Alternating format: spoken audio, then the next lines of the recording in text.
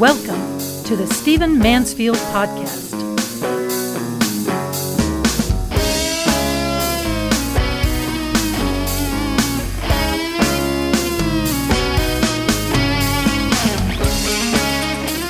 In this podcast, I want to talk to you about one of the most disturbing episodes that I've seen in my lifetime when it comes to American foreign policy. I have lived through, although I did not fight in the Vietnam War. My father fought. I was a teenager in high school. I have seen the U.S. do noble things abroad and also do less noble things abroad. I'm a student of American history, especially American foreign policy, so I'm aware of our less valiant moments.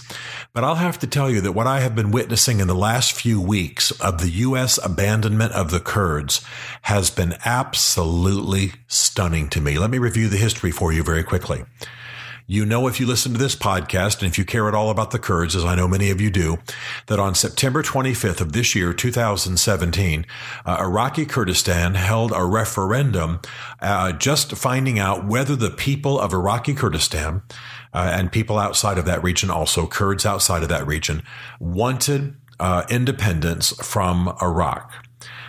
This was something that I encouraged. This is something I believed in. This was simply taking the tone, taking an inventory, so to speak, polling the Kurds of Iraqi Kurdistan to find out if they were interested in breaking from Iraq. I want to say quickly that the context of all this, of course, is that Iraq is a failed state.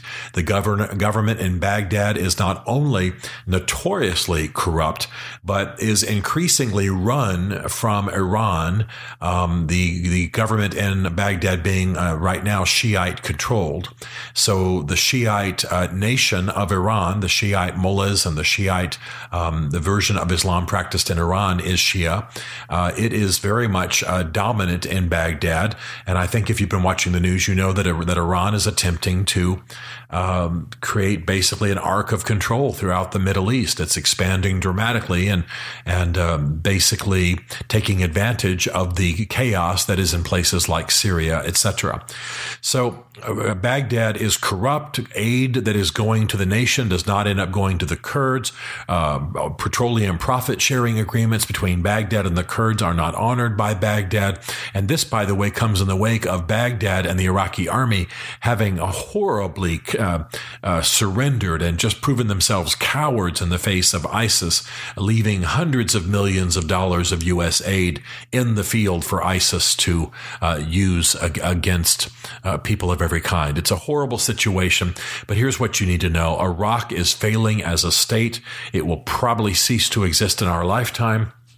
And so the Kurds, with much encouragement from outside, simply exerted their self-determination, a principle, by the way, that the United States has been in favor of ever since President Wilson made a case for ethnic self-determination around the world, and the U.S. has supported that principle. The Kurds did nothing more than do a self-poll and found out, of course, that the 90% of the Kurds wanted independence. Well, in the face of that, remember that referendum was on September the 25th.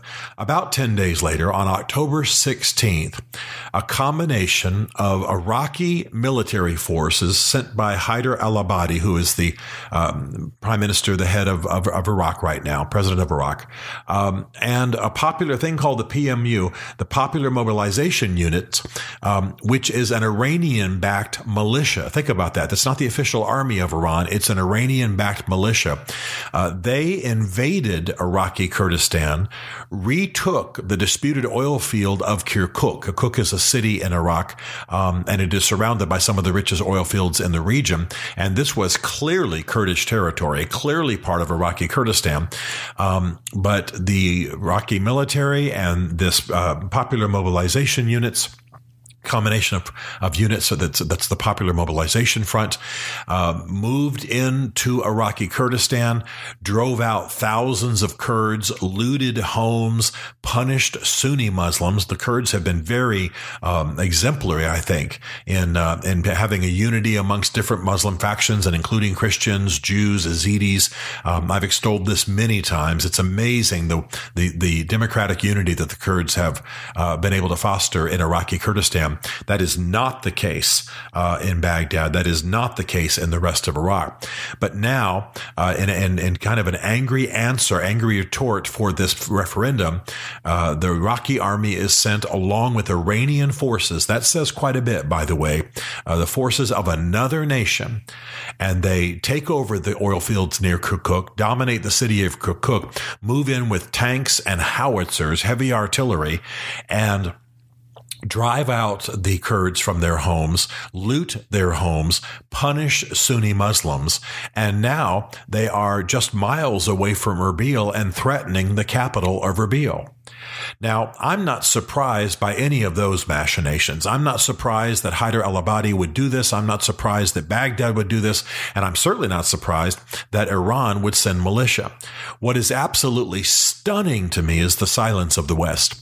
What is absolutely stunning to me is that there has been no major speech or declaration or statement about this from Washington, D.C., except for some, thank God, dissident congressmen and senators who have spoken out. Senator Schumer has spoken out. Marsha Blackburn, congressman from Tennessee, has spoken out. There have been others.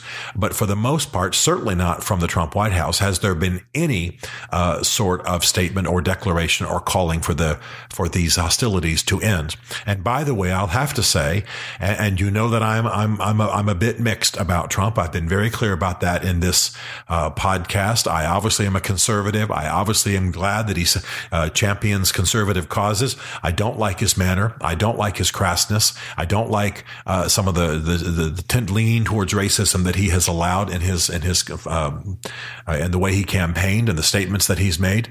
And I'll have to tell you that there's not been anything that has come from the White House since these hostilities began. And in fact, what was said prior to the hostilities was that the U.S. would remain neutral. Well, not only is that not true, it's impossible. There's no question that Baghdad would not have moved against the Kurds if they did not have U.S. permission. Baghdad doesn't take a leak without U.S. permission when it comes to military affairs.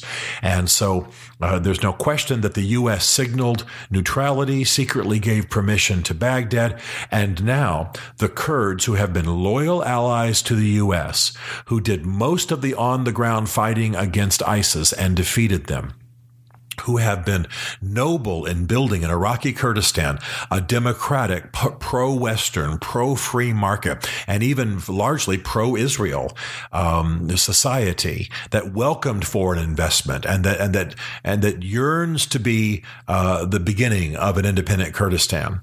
The United States and the Western nations have betrayed these people. These people I've spoken about many times, 35 million strong worldwide, promised an independent nation as long ago as World War I, but European machinations and deals betrayed them then. They've been betrayed since by the Western powers, and now they're being betrayed again. And a Trump White House, which ought to be, because Trump made many statements during the campaign in support of the Kurds, a Trump White House, which ought to be sounding loudly in this matter, ought to be fighting for a restructuring of the Middle East, ought to recognize the virtue of the Kurds and the value of the Kurds, has been typically distracted by Twitter wars, and so is not making a public statement. Right before the referendum, Secretary of State Tillerson urged Masoud Barzani not to hold the referendum. So the U.S. made very clear their opposition, and now the U.S. has been sitting silently by while a combination of Iraqi and Iranian forces, just think about that now. These are two nations that fought a war within the last 3 decades. They now have come together against the Kurds, and the West has done nothing. Now, what should be happening is that the U.S. should be encouraging a nation called an independent Kurdistan, the Independent Republic of Kurdistan in the Middle East, should be negotiating with the powerful nations around the Kurds there in the Middle East and Iraqi Kurdistan, and helping to support that nation. We should, frankly, in my opinion, move our military base from Incirlik and build it right there in Iraqi Kurdistan so as to support and stand with the Kurds. And then we would help with a shift in the Middle East, building with our allies rather than constantly financing and pleading with our with allies that aren't real allies, like Turkey with the crazy man Erdogan in charge of it, and other nations in the Middle East. So be assured that what's happening right now is that there is an invasion of Iraqi Kurdistan happening, and it's being done by Iraqi and Iranian troops only because the Kurds polled themselves to see if they wanted to be an independent nation. The conclusion was yes. The Kurds immediately began to schedule democratic elections and immediately turned to Baghdad and the U.S. to ask for help. The answer was tanks and large artillery and mobilization of thousands of units and deaths. There have been a number of deaths. Now Baghdad is issuing arrest warrants for prominent Kurds. And the U.S. is doing nothing. And my biggest gripe about the Trump administration, again, since it's a largely conservative administration, it reflects much of what I believe. But the problem is they're always distracted with the latest fight. They're always distracted with the latest Twitter war. They're always I'm grieved that this young soldier was killed.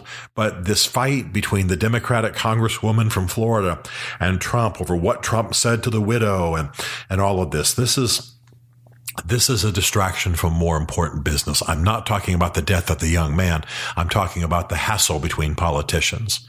And while all of that is going on, we are seeing the potential decimation of the wonders of Iraqi Kurdistan. And by the way, we sent young men and women to die for the independence of Iraqi Kurdistan, amongst other parts of Iraq.